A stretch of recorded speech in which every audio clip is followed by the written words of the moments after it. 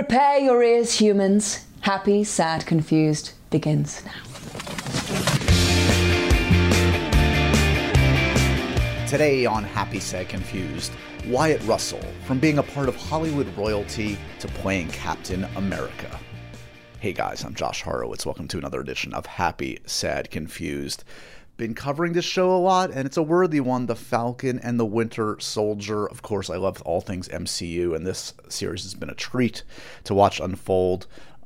We had Emily Van Camp on Happy, Sad, Confused a couple weeks back. I had Sebastian Stan and Anthony Mackie on Stir Crazy just the other week, and now pleased that this has given me an opportunity to get to know Wyatt Russell for the first time on Happy, Sad, Confused. Of course, Wyatt is the son of Hollywood royalty, Goldie Hawn and Kurt Russell. It doesn't get any cooler, better than that.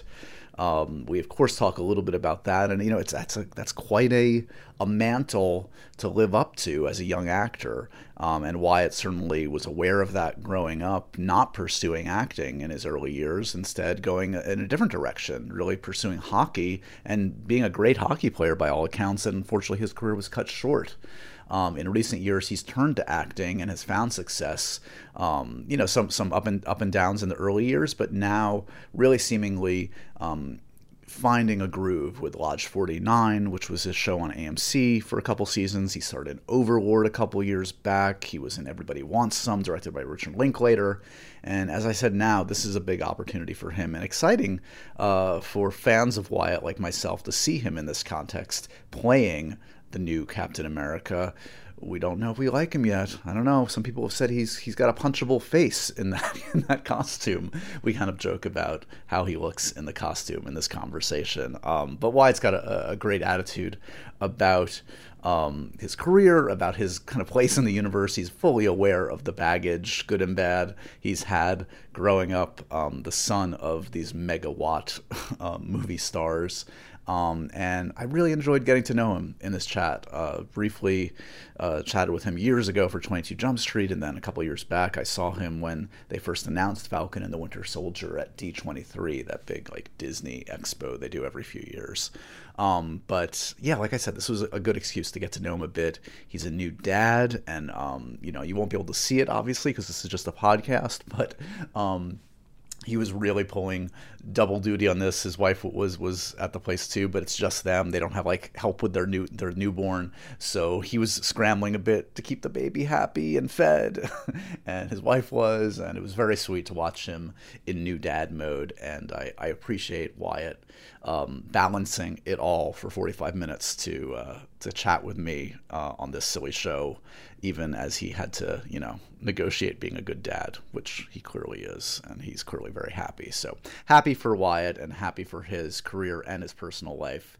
Also should mention, we do dip into the comfort movies discussion as always. He decided on a John Hughes movie. He went Planes, Trains, and Automobiles.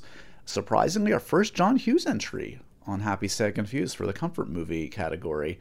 You'll learn why Wyatt really loves this one. And I don't know, I always find it very illuminating what the actors and filmmakers choose as their comfort films. So I think you guys will enjoy this chat. Other things to mention, let's see. There's a cool new interview I've got coming up on MTV News I conducted with Millie Bobby Brown, talking about Godzilla versus Kong, but really that's just the tip of the iceberg. This is a bit of an in-depth discussion about her, again, fascinating circumstances in her young life. She's just 17, but in the last 5-6 years since bursting on the scene in Stranger Things, was she one of the top 100 most famous people in the world? Maybe? I don't know. She's got a bizarre existence, and that's a tough road to handle for anybody, let alone somebody going through their teen years. Yet I think Millie's doing really great with it, and I'm really excited that she's both making cool new work inside Stranger Things and outside of Stranger Things. She had that big success with Enola Holmes. She's got a bunch of projects cooking as a producer and as a star, and more importantly, seems to understand, the challenges, but also understands, she wants to be a teenager. She wants to just be a normal kid. And I hope we can all give her space to do that and to live her life and not, drive these young stars insane with the expectations, the unrealistic expectations we put on them. We should let them screw up a little bit in front of us and make bad choices like we all did. I can only imagine what it's like to be someone like Millie Bobby Brown at that very pivotal age in this crazy time of social media. But anyway, that conversation's on NTV News. That's dropping any day now, and I really enjoyed chatting with Millie, as I always do. So look out for that one. Not much else to say. Those are the big things. I hope you guys are having a good, Passover or Easter, whatever you're celebrating now. I had the opportunity to get together with some of my family that I haven't seen in a while, thanks to the fact that my mom's vaccinated, I'm vaccinated. This is a nice time that we're starting to open up our worlds a little bit, and come back to some semblance of normalcy. We're not there yet.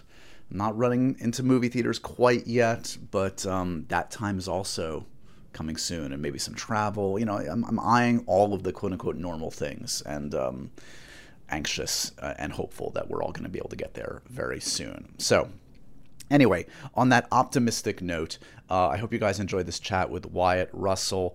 Remember to review, rate, and subscribe to Happy Sad Confused. Spread the good word, and enjoy me and Wyatt, and cut him some slack as he tries to negotiate taking care of a baby and a baby host like me. 2 babies for the price of 1. Poor Wyatt. Enjoy this chat. How's it going? It's going all right, man. I appreciate taking the time, especially given, life that must be a little bit different these last few months for you. Congratulations, man. Thank you so much. And yeah, it's incredible in every way, and also impossible. At the same time. So you've summed up parenthood in 20 seconds right there. Yeah. So, this is congratulations on the new show. We haven't talked much. I doubt you would remember, but I think I talked to you for 22 Jump Street of all things way back when. Oh, wow. And so it's kind of a trip to talk to you now, as kind of things are really, I've obviously been following your career a lot in the last few years, and it's exciting to see you get all these cool new opportunities. I'm curious, talk to me a little bit about where Falcon and Winter Soldier began for you, because I remember I saw you and Emily actually at D23 like a year and a half, 2 years ago. Yeah. You guys even shot anything then? Like what was that experience? No, we didn't try it. Well, it all started at our interview on 22 Jump Street. That's where everything started. Is that where it began? That's where it all began. We hadn't shot anything. I barely knew what the character was, what it was going to be. They don't tell you anything, So I went to that exposition, or I don't know, what do you even call that? What do you call it? Like convention? I don't know, whatever it is. And they were kind of just like, it'd be really nice if you could come, introduce your character. I knew the name of it. I had researched online to the extent of what Wikipedia is. You had the Wikipedia entry, basically, yeah.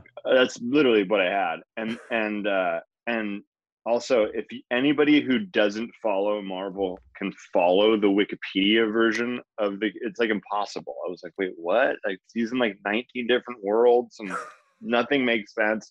It's all presupposes that what's happening in the Marvel universe, even when you try and research the character on Wikipedia. So yeah, it was truly. You have that chart. You're like the detectives in Seven, and just you have string on a board connecting all the dots. Yeah, and none of them make sense, even when you're connecting the right dots. Yeah. So it was ultimately very confusing. So I didn't. The 10 minutes I spent Googling it was more than enough. I was like, well, I'm gonna get a script, and it's gonna be in there too. So I'll just wait. That's pretty much what I had at that Disney thing where I went out and waved everybody and pretended like I knew what I was doing. You did a good job. Well, you could also just say I'm sorry, I can't say anything, as opposed to I don't know anything right now. Right, exactly. How much of the last few years, I mean, invariably the last 10 years of my conversations with actors has been 40% has been about, so what's the comic book movie you're doing? What's the comic book TV show you're doing? How have you done a ton of these kind of auditions for comic book properties prior to getting this one? I didn't. I always stayed away from it because it wasn't something I liked doing. Also, if you're going to do comic book movies, you want to do them with the best companies. Marvel is the best. So you get these ones where it was like, kind of like, in my opinion, they were like, there's like kind of shitty characters. I just didn't like them. They were like, they're doing comic books for the sake of doing comic books because it was known to be something that could make money, and right. you know what I mean? And this was something that I kind of, to be honest, in the beginning felt a little bit the same, because it was like, okay, now they're just moving it to a different platform, but then they were like, oh no, it's not that. We're not just like trying to crank out a money making machine, although it is, or we're not just trying to do that. We're trying to create the same quality that we have in movies in TV.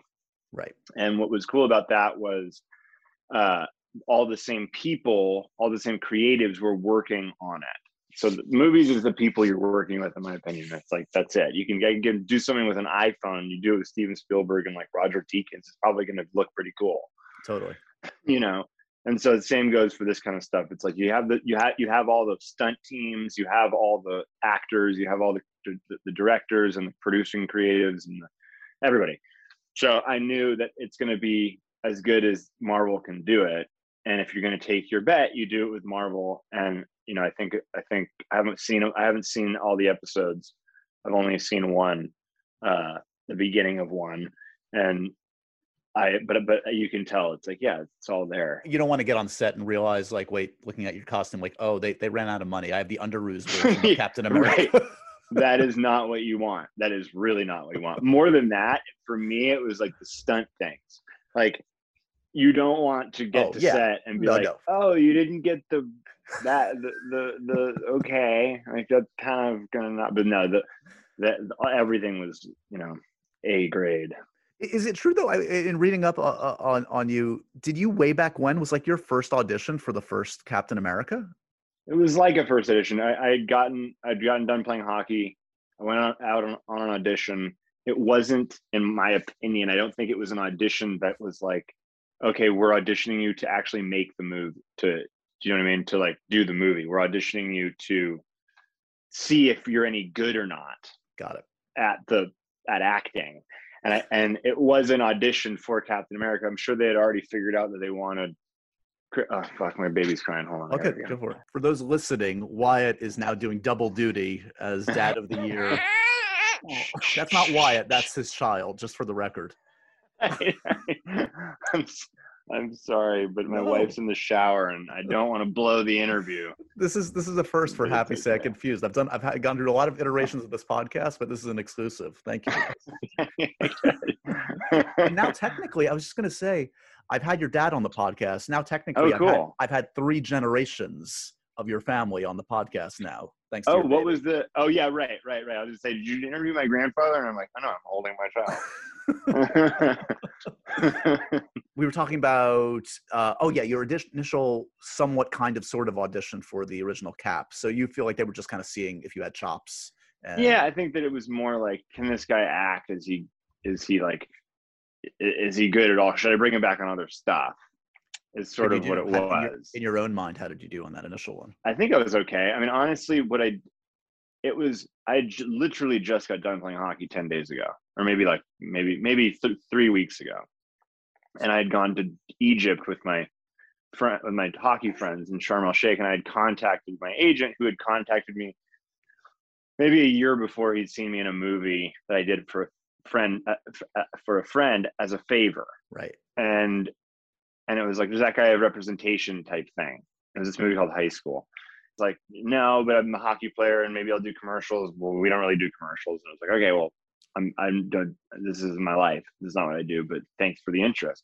Right. A year later, I call him and I'm like, I'm hurt. I don't know what I'm going to do. Does that offer still stand? And he's like, yeah, basically here, you go and you can read for people. They're going to be interested in if you're any good or not. And, no one knows. So I had a couple things that I had done that I could put a reel together. just for fun for friends that were like, you know, semi-professional things where they'd shot on a camera that looked good. And like, I got to play like this version of modern day Doubting Thomas, which was kind of funny and it like kind of worked. And it was like fun to do. And so I got to put a couple things together to show casting directors before I walked in the door.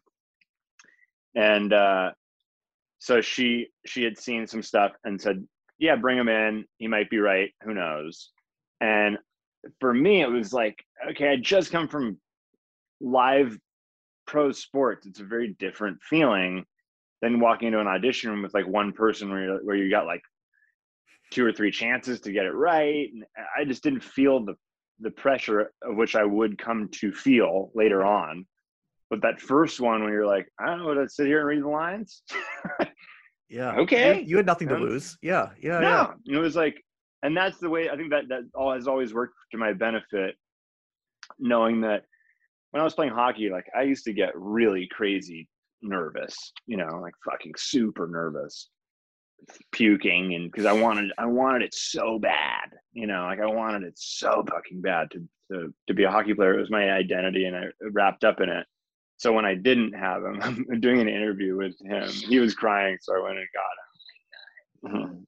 This is Josh. Josh, this is Meredith. Hi, Josh. Hi. How's it This is a going? podcast. Do you want to take him? I'm Yeah. sorry. I tried to put him No, down. it's fine. I didn't know But you then had I this. got him. I would have taken it. Come on, I baby. know, I kind of forgot as well. Sorry, I totally like in the midst of the insanity. All good, man. Thanks, man. So I'm curious, as you got, so I understand So that sorry. early days of like, of kind of that freedom that you feel, but then when you start to get invested in acting, now do you get more nervous as the years go by? Do you like put Yeah. you know what I mean? Yeah, that was what I learned playing sports was, you can't want anything too bad. You just can't. You got to go in and you got to give it the best. You can hear the baby crying. You got to do the best that you can, but you can't, like, your life simultaneously has to depend on it. Yeah. But also it has to not matter at all. You know, like you have to see the bigger picture always. And it was always difficult for me to see the bigger picture with hockey because my identity was so wrapped up in it. It was like, well, if I'm not this, then what am I? You know, and I'm just like these people's son. You know, that was sort of how it always played out for me. Once I had sort of conquered that in hockey, I played professional hockey. I got to a point where I'm like, oh no, you just work your hardest for you. You don't give a fuck what anybody else thinks. Sorry. Yeah. You do the best that you can. But if I'm waking up every day and going like, no, I know where my 6th gear is because I found it. And that's how I am going to get to where I want to go in my life. Then when I transitioned to film and TV, I did it where it was like, well, I'm not doing this for you. Like, I'm not doing this for anybody else but me now. Like, I don't give a fuck what a casting director thinks. I don't care I'm just going to do it for me. If you like it, then you're going to like it. If you don't like it, then you're not going to like it. But I'm not going to live in this world anymore of, you know, oh, please, I hope that, you know, do you enjoy the things that I'm bringing you? It's like that day was over. And it's like, that's very hard for people to get to. And there's a lot of people, even when it was said to me when I was playing hockey, they'd give me that advice and be like, don't worry about it so much. I'm like, easy for you to say. Right. It's like, well, dude, if you don't get there, I'm sorry, I can't help you. But you're going to live a very long, difficult road if you're going to continue to feel that way. And so finally, once I got over that, it was like, you know, my difficulty came when I got shit right off the bat. It was like, you know, a few things, boom, boom, boom. And I'm like, got it, easy, this is over. This is awesome. It's so easy. And then a year and a half went by and it was like a desert. There was nothing. It was like horrible. This is after the aforementioned Jump Street. So you have a couple roles out right off the bat. No. This is before Jump Street. Before Jump Street. Okay, got it. Yeah. This is before Jump Street. So I had gotten like Cowboys and Aliens. Right. And I got like a Law and Order. And I got like these things that you get, you know, like everybody knows once you get one Law and Order, you're all set. One for Law life. and Order, you're fucking made. I was like, why isn't this working for me? Law and Order is the biggest show in the history of television. Dick Wolf should put me in everything. I No, it wasn't like that. It was just that, like, oh, okay, I'm gonna get jobs, Yeah, right? I'm on the Like, path. people Yeah. like what I'm doing, I guess. I have no idea what I'm doing that they like, but I'm getting the job, so that's good. And try to keep getting the jobs, and so I went yeah, I guess it must have been a year and a half before I met this director named Jim Mickle.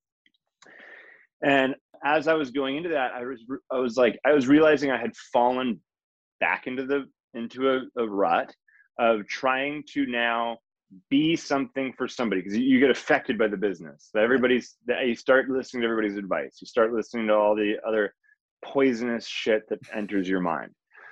And you want to be, you want to do great things. You want to make great art. You start to realize what kind of artist maybe you want to be, whether that you consider yourself an artist or not. You start to run these things over and over in your mind, and they start to infiltrate your mind in a negative way, in my opinion, when you think about it too much. And so at the end of the day, what I did was, after this year and a half, Jim had come with a script that people were like, I don't know, it's kind of weird, like this family who's of cannibals. And I was like, I read it, I love it. I think that I watched this movie Stakeland he did for like $100,000. Dude's unbelievable what he can do. Like, he's gonna make a good movie. I was like, okay. So I went in and I just told Jim the truth, because I was right about at the time where I wouldn't say I was gonna quit, but I'd say I got 6 months in me. Yeah. After 2 years of not getting anything, it's like, dude, I want to see the writing on the wall before other people do. And I was getting to that point where I was like, I think I'm good. I just don't think that what I'm doing lends itself to an audition process at all. And so I decided to tell Jim the truth, which was like, I think I'm a good enough actor. I don't think I'm a fucking genius, but I think I'm all right. And I think I'm terrible at auditioning for some reason. I think something about me or something is terrible. I used to get to know, like, I don't know, kind of boring. And I'm like, I'd be like, the fucking script's boring. I don't know. Like, it's kind of boring. I'm just reading it like a normal, I want to be natural and normal. Right. And an audition process is really difficult for the producers and creatives, because you're watching people trick you into believing, into feeling something without anything. You're acting in a phone booth. So you need to be able to see through people who make you feel something so cool, but then they get on set with the costume and the clothes, and all of a sudden it's like double. And you're like, well, now it's like a hat and a hat. It's not that good. And I always thought, I'm going to take the road, like sort of the low road, and be normal and natural and real. But in order to do that, you need to be able to interact with people in a real way. And sometimes when you're at casting director's office, not usually the good ones or the great ones, in my opinion, you get a lot of people who are interviewing a lot of people. Yeah. And they're tired. You need to stand exhausted. out. You need to be the big one. Yeah. And like, you got someone reading with you on the other side, and they're not, looking up, and they're just reading off the page. And it's like, well, how am now you're just asking me to do a preconceived version of what I've been living with for a week and a half in my head, which is weird and horrible. There's been no interaction with anybody. And it's a test. It's a horrible way of knowing if someone's any good or not. But you have to do it. And, I get that. Jim, I basically had this conversation with Jim, and he was like, I totally know what you mean. Like, I totally agree. And he was like, how would you want to do an audition? I was like, wow. Well, if it were me, I would shoot it like I was shooting the scene, so that I can see someone's nuances and how they were, and do the nuances work. And I showed up the next day. I left. He's like, I hope you can act, because I like you as a person. And he had his camera, and he had it was with Riley Keough, and she's an unbelievable actress. And so that was part of it too. It's like, I got the benefit of that. Yeah. And we were doing the scene. It was like shooting the scene, but it was in an office. But he had different angles. He had a reverse, and he wanted to cut it together to see what they looked like in the movie, not like in this weird version of a test that like isn't ever going to even come close to what you're looking at in the movie. And she was so great, and he was so great, and it was like it worked. And I got the part, and that movie and that experience changed my life in terms of how I looked at making movies, who I wanted to make movies with, how I wanted to make movies, because the way they did it is like, that's how everybody should make a movie. It's so funny the way you put that. I'm going to think of that in my further conversations about auditions going forward, because it's like, yeah, it's like testing a different skill set. It's like 100%. It's related, sure, but it's not acting. It's like right. It's not acting. You could give a gold medal in auditions, but the best auditioner is not the best actor. 100%. And it's really hard it's hard to disseminate, between the two. It's difficult because, that person made me feel something, but it's like, but that person feels real. So is that person going to be boring? And, it's really hard. It's a really hard process to judge that off of. So take me back a little bit. So growing up, I know of the hockey obsession. I'm just curious, like your appreciation and love of film, where we all grow up loving movies and pop culture. Obviously, you're growing up with two ginormous acting, legends in the house. I assume you're on some sets growing up. I mean, what did that change, knowing how the sausage was made, seeing sort of two actors talk about just their life in that business? Did that change your appreciation of film, or do you love and appreciate film just as John Q. Public? There's sort of two different things. So the appreciation and love of film didn't come from being on the movie set. That actually, for me, came much later in my life. The understanding of what life on a movie set was like was obviously sort of ingrained in us, as that's what life sort of was. Right. It's just a workplace. It's a very fun workplace. It's a circus. It was much more of a circus atmosphere in the 80s and 90s than it is now. It's very corporate and professional now, right, in ways that it probably wasn't back then, good and bad, in my opinion. And what it was I remember it's the same kind of thing where I went to a Washington Capitals camp when I was 17, and I remember seeing Chris Bourque, who's Ray Bourque's son. And Ray Bourque's obviously one of the best defensemen to ever play the game. And Chris Bourque, he was short. He was not big. He wasn't like what you'd look at and just go, oh, hockey player. But the way he carried himself in the locker room was one of, I belong here, not because I'm elitist or I'm delusional and my dad was Ray Bourque and all that, but just I grew up in this locker room. Right. I know where everything is. I walk around like I've been here a million times because I have. Nothing bothers me. And so for me, it's a bit like that, where when I got onto a set, it was like, oh no, like this is very comfortable for me because I have been here my whole life. I grew up on sets. So the cameras and the action that could be very daunting for someone who hadn't ever experienced that before. It just wasn't like that for me, because it was like, oh yeah, like I know exactly what this stuff is. So it was just that was a benefit I had for sure in going into this business, for sure. You're just not, it's just in your senses. You've already experienced it. The love of movies, because when you're making a movie, it's so difficult to, especially when you're a kid and you're just around it. You're just seeing the machine work. You're not really, watching people like love movies. You're mostly seeing people complain about the movies that they're on.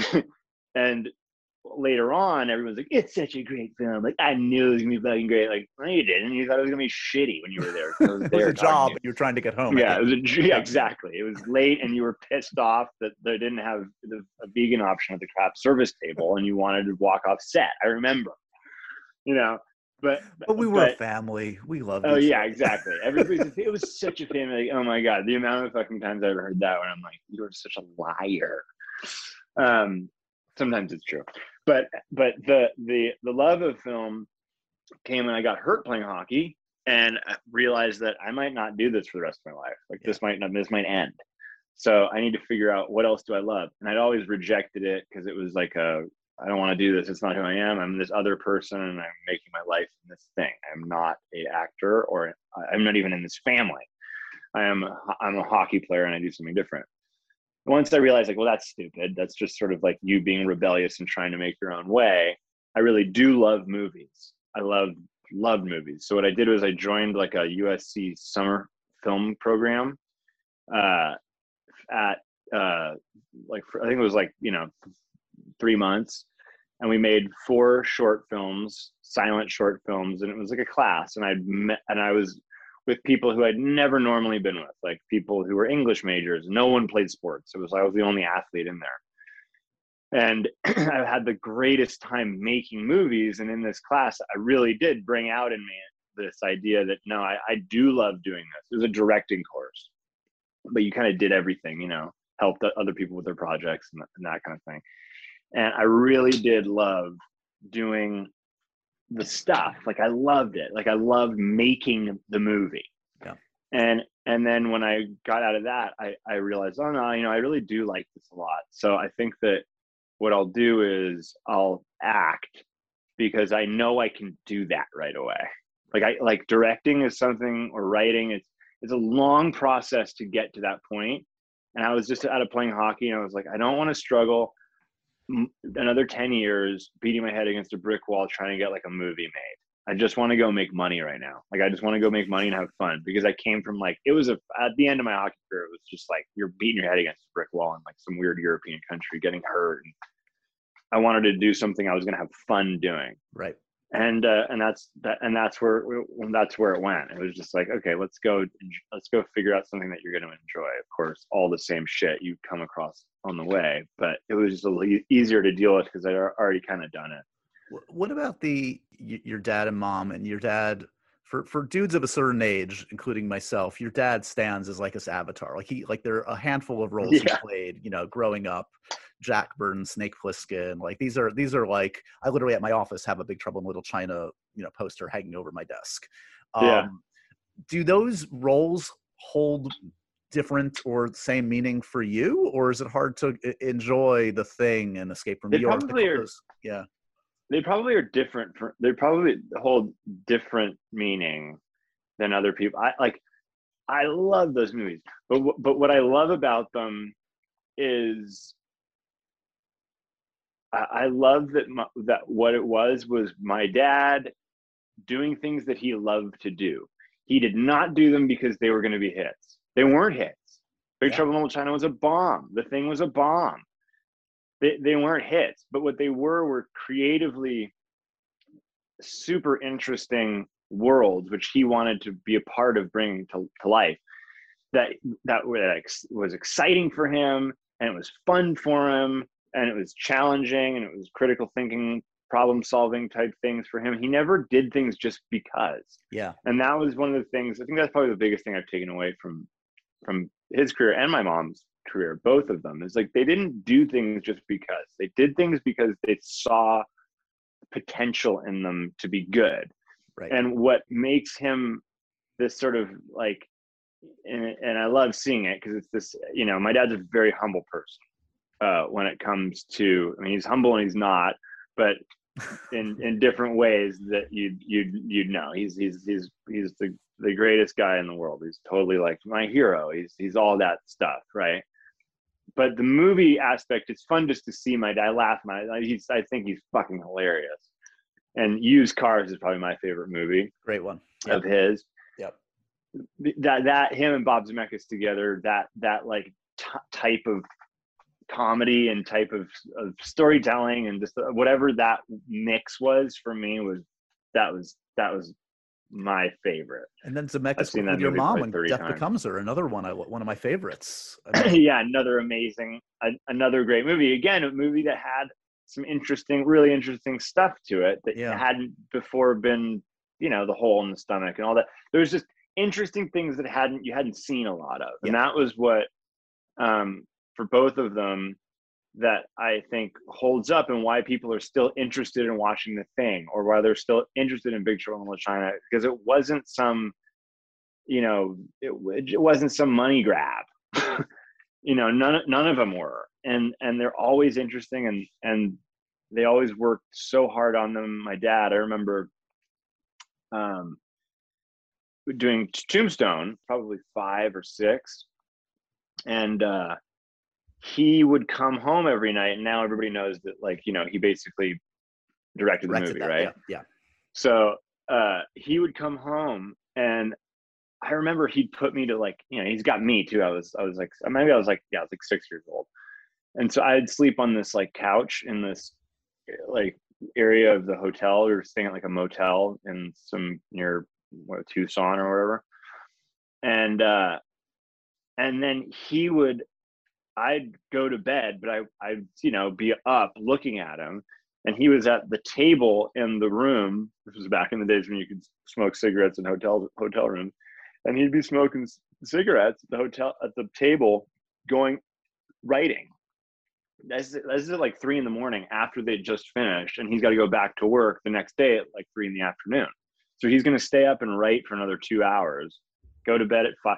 So that's who my dad is. That's why you like Kurt Russell movies.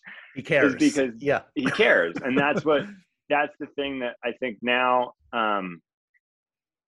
that's what I try to do. If I see something that I feel like I can help, and not just to do it to say it, or just to be annoying, or just to be contrarian, if I can help, then I'll offer it. And it's because I want it to be good, and I want it to be interesting. And if that works that way, then it's going to be a better project or a better movie. And that's the love of film that I got, was sort of through that osmosis by things like that. So when I asked you for a comfort movie, you didn't go Freudian and go to Used Cars or Death Becomes Her or one of your parents' films. You went to another all-time classic. Maybe I think it's the first John Hughes film, surprisingly, that someone has selected for a comfort movie. Oh, really? Yeah, I know. Kind of shocked. I mean, Ferris Bueller would definitely be one of mine off the top of my head. Yeah, right.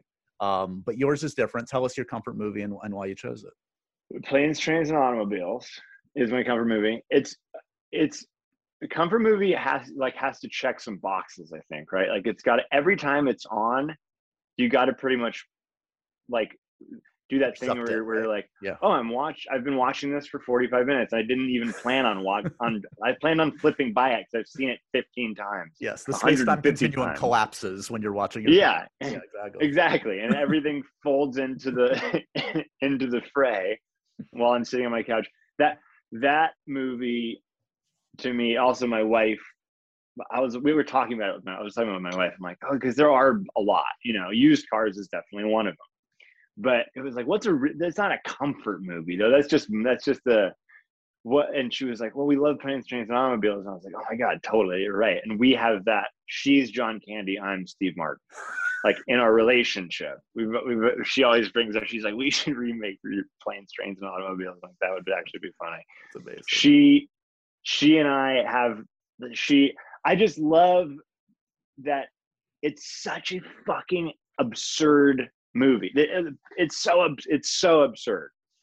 And when Steve Martin goes off on John Candy in the hotel room, that part to me is the genius of the movie. It's kind of the genius of any John Hughes movie, but it's the genius of the movie where Steve Martin is laying into John Candy for all of the things, crushing him.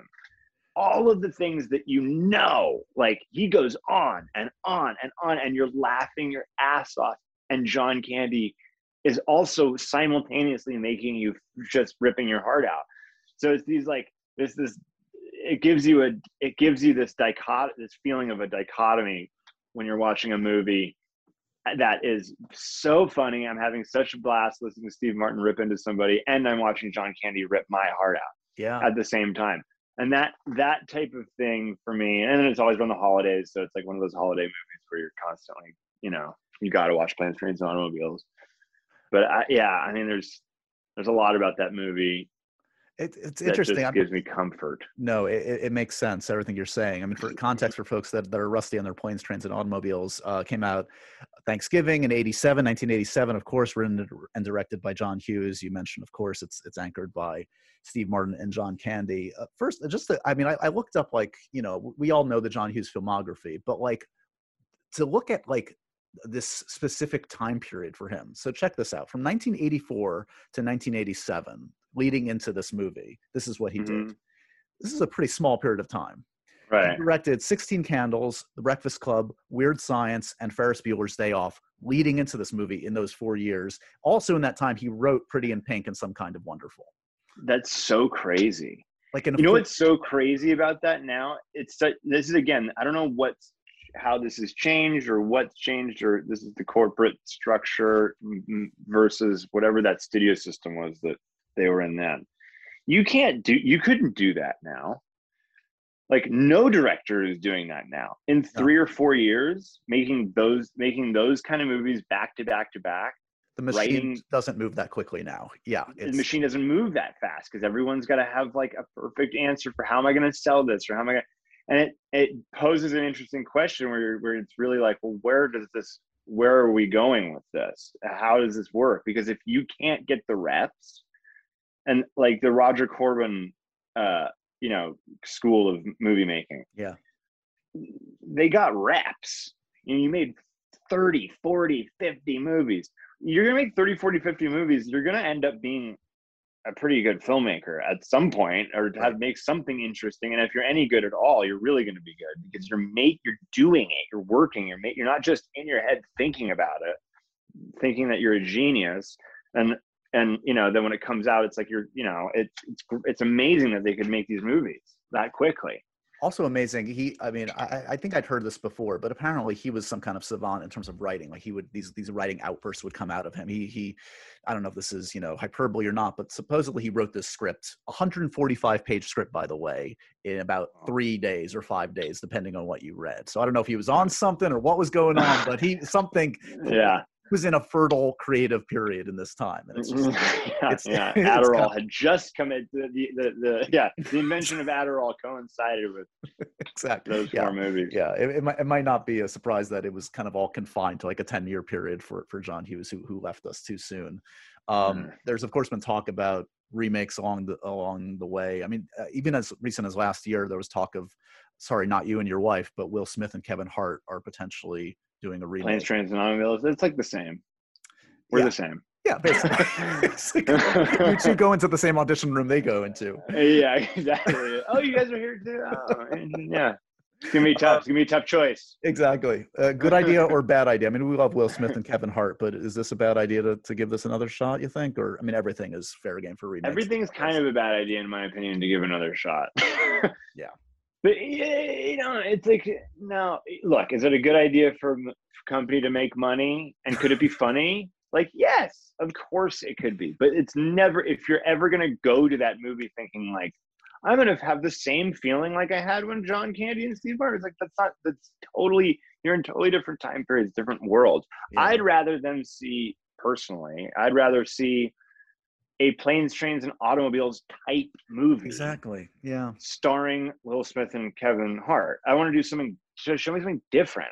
Just a plot that's somewhat, there's lots of Planes, Trains, and Automobiles.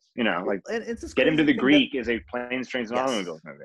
Yes. But there's tons of them. But when they remake, they take these like big pieces of IP because they know they can sell them. It's like, I don't know. Okay, fine. It's going to be, no one's going to remember it. But exactly. That's the weird thing, is like, it probably works in the room to sell it and to get it going. But in reality, it's like old people like you and me that care, but like 15 and 20-year-olds, frankly, don't care. They don't care.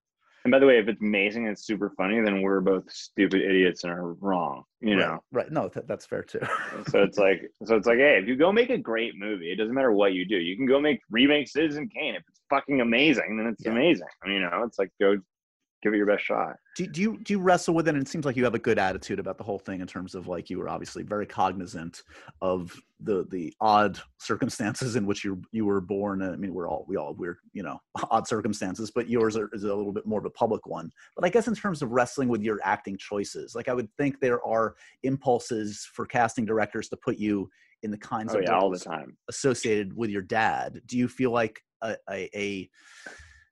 impulse to go in another direction, or are you now like enough into your career where you can kind of do the Kurt Russell type of performance, if there is one, you know what I mean? Like, I think this is how just stupid the whole business is, or I don't want to say that. I mean, I guess I did, so I do. But when I first started, right? Everybody had this preconceived notion of what I was supposed to be like. Yeah. I looked like my dad. I played professional sports. My dad was an action star, whatever. Yeah. So then I'd go in and they'd go, I do the audition, like, we love it. It's so great. We just don't think that he can be vulnerable. That was a note I got a lot, right? Like vulnerability. Like, I don't know. It's the vulnerability aspect of it. That's like, you just can't. And I was like, okay, I'm just getting this note that I can't be vulnerable a lot. I don't think that's a quality that I exude, non-vulnerability, or some sort of person that can't be vulnerable. But that's what the zeitgeist is giving me. So what should I do?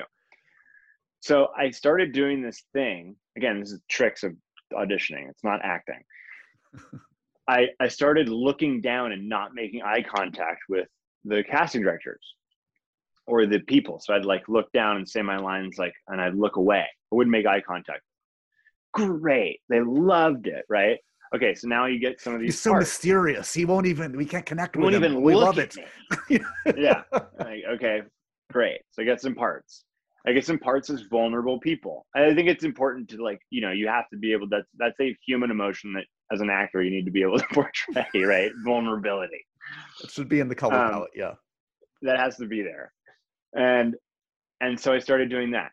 Then that goes by. Dude, I don't know how many movies, 3 or 4 movies or shows, whatever, that like I play sort of a vulnerable guy because I was able to get the part.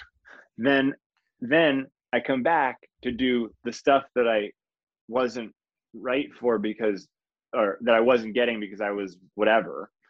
And they're going, yeah, I don't know if you can, get it. Like, he's like, the vulnerability, it's just kind of too much. Like, I don't know if you can like get it to the point where, and I'm like, what the fuck? Like, these people are all crazy. They're all like have preconceived notions of what I'm supposed to be. Their brains are all jumbled because they think they already know me. And they don't. They have no idea. Also, I don't have like Instagram. I wasn't a public person. I'm not a public person. And I always wanted to just be an actor. I liked falling into different things, and I love when people are like, you're that guy from Holy Shit, I didn't know that. That's what's fun. So that part of it did weirdly work against me and then work for me in certain, like, it works for you where you get to go in the room. Then it works against you when they're like, but you're supposed to be like this. And you're like, but I'm fucking not like that. So I don't know how to change it for you unless I get a part, and then you can see me as whatever you want to see me as after you think that I'm like the person that I am in the movie, you idiot. Like that's like what it was for a while. And I don't mean to be like me, I don't want to be like that. I'm very grateful for everything that I've been able to get. But at times you're like, how can you be so, whatever. So that aspect of it was, a little bit frustrating. And then I got to the point where I had done enough good stuff and enough people had said like, oh, we really liked you in this, or Lodge 49 was a really different show. I'd done enough different things that were of my sensibility. Lodge 49 is very me. Like, that's very my sensibility. It's not me as a person at all. I'm not dud, but the way Jim Gavin wrote, the way he interacts characters, the worlds he creates, it's very my sensibility. It was very unique. I'd never seen another show on TV like it, and I stand by that now. It's I'm so proud of it because I read it and I was like, no one's putting this on TV. And then they did. And I got to do it. I felt so lucky.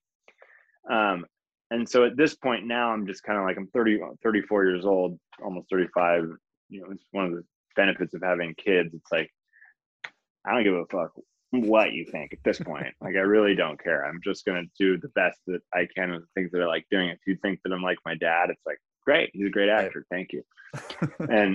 But yeah, you keep doing it and keep plugging down the road, and things kind of like pan out as they pan out, I don't try to force somebody's opinion of what I'm supposed to be like. So let's put a bow on this, but coming full circle on Falcon and Winter Soldier. As we speak, second episode about to drop. We saw a little bit of a tease. I saw your chin peeking out of a Captain America costume. That's about it in the first episode. There was the fucking best shit. I don't have Twitter or anything like that, but I have friends. Obviously, a bunch of friends do. And one of my friends sent me a picture of. You've got to have, if you have Twitter and looked it up, you probably would have seen it. It's a picture of me in the helmet, and the helmet was always this thing, and I was like, I fucking kind of hate the helmet, like it's like it's like, God, I gotta act with this thing on, and it seems awkward, and you're trying to, and then you get used to it as you get in. But I came out with that helmet on, and you're trying to be the guy and do everything, and it's like, okay, cut, end of the day. And I go home, you think, God, do I look fucking stupid? Like, what do I look like? I don't want to look at myself in the mirror because I think I look stupid. So, and someone on Twitter, some fucking genius on Twitter, linked that photo of me in the Captain America helmet with the old man from Up, wearing the Captain America helmet, and it is unbelievable. It is so spot on. It's like, I don't think I look like the guy from Up, but from that angle and what it looked like, it was like, oh my God, whoever did that should win an award. That's a peek into your future. That's amazing. I was like, also one of my favorite comfort movies. Perfect. You don't cry in the first 20 minutes of that movie. You have soul. You have no soul, exactly. What's to come? Tease me a little bit on what's to come for your character. I mean, you can't make a Falcon and Winter Soldier show with a new Captain America without some conflict and some action. So you mentioned the stunts, you mentioned the scale. Did this feel like just making like a ginormous movie? You're running around the world. Give me a sense of. It just felt like. Yeah, I mean, it felt, the biggest one for me was the stunts. Like the stunts, it is real deal. Those guys make half the movie, in my opinion. Like, they are unbelievable. They make you look so great, and you do as much as you can, but you can only do so much, That was the first time I'd ever really done anything on that scale. So that was the scale of things I was not used to. Right. The kind of preparation that it took to make a Marvel movie. The flying around and doing all that stuff was great. We did a lot of it in Atlanta. Shut down for the pandemic. Went to Prague. It was great that way, but it wasn't anything out of the ordinary. The thing that really stood out to me was the stunt performers and how unbelievable they were. I mean, really incredible. So are you excited to see sort of how cool you look in the finished product of when you're running around with a shield and doing God knows what? I don't know. I mean, I don't know if I'm gonna. I'm torn on watching it, to be honest. I don't. I had a bad experience a little while ago just watching myself. Or I used to be okay with it, and then something happened. I was like, "Fuck!" It's like so self-loathing. Oh no! Came in and. Not on Watch 49. Thing. Was it just a specific performance? No. Just like a different. No, it was something I just didn't. I realized while I was watching it, I'm like, this isn't good for me. Like I'm not learning anything about myself. I'm not learning what I should do or what I shouldn't do. Like this isn't helping me. And so I don't know if I'm gonna. Well, I'll just take people's opinion because. It's honestly better than my opinion. I've realized that. I'm like, well, if everybody likes it, then it's probably good. If everybody doesn't like it, then it's probably bad. Wait, I thought if we learn nothing else from this, it's all for yourself. Don't please others. That's what I mean. You're a walking contradiction. What? No, that's what I no. What I mean is that I don't even want to have to judge myself. I just want to go do it. And if everybody thinks it's bad, then I guess it was bad. If everybody thinks it was good, then I guess it was good. I mean, it shouldn't have any bearing on how I feel about what I do. That's what I mean. It's like, and all of the time I spend watching myself, you can't help but judge yourself. If you don't judge yourself, then I think you're a robot. It's like, and I thought I'm pretty good at not judging myself too harshly and trying to see the bigger picture of what the movie was good or all that kind of stuff. If it worked out, I'll probably end up watching it, but it's like, like after that 5-minute monologue, you're like, fuck it, I'm gonna go watch it right now. I'll let you go watch your own show. I'll let you go take care of your new baby. I appreciate the multitasking in this what must be an exciting but a lot going on in your household right now, and it's been really fun to get to know you, man. I really appreciate the time. Yeah, and good to know you too, Josh, and I'll see you on the next one. Yeah, exactly. All right, have a good one. Okay, you too. And so ends another edition of Happy, Sad, Confused. Remember to review, rate, and subscribe to this show on iTunes or wherever you get your podcasts. I'm a big podcast person. I'm Daisy Ridley, and I definitely wasn't pressured to do this by Josh.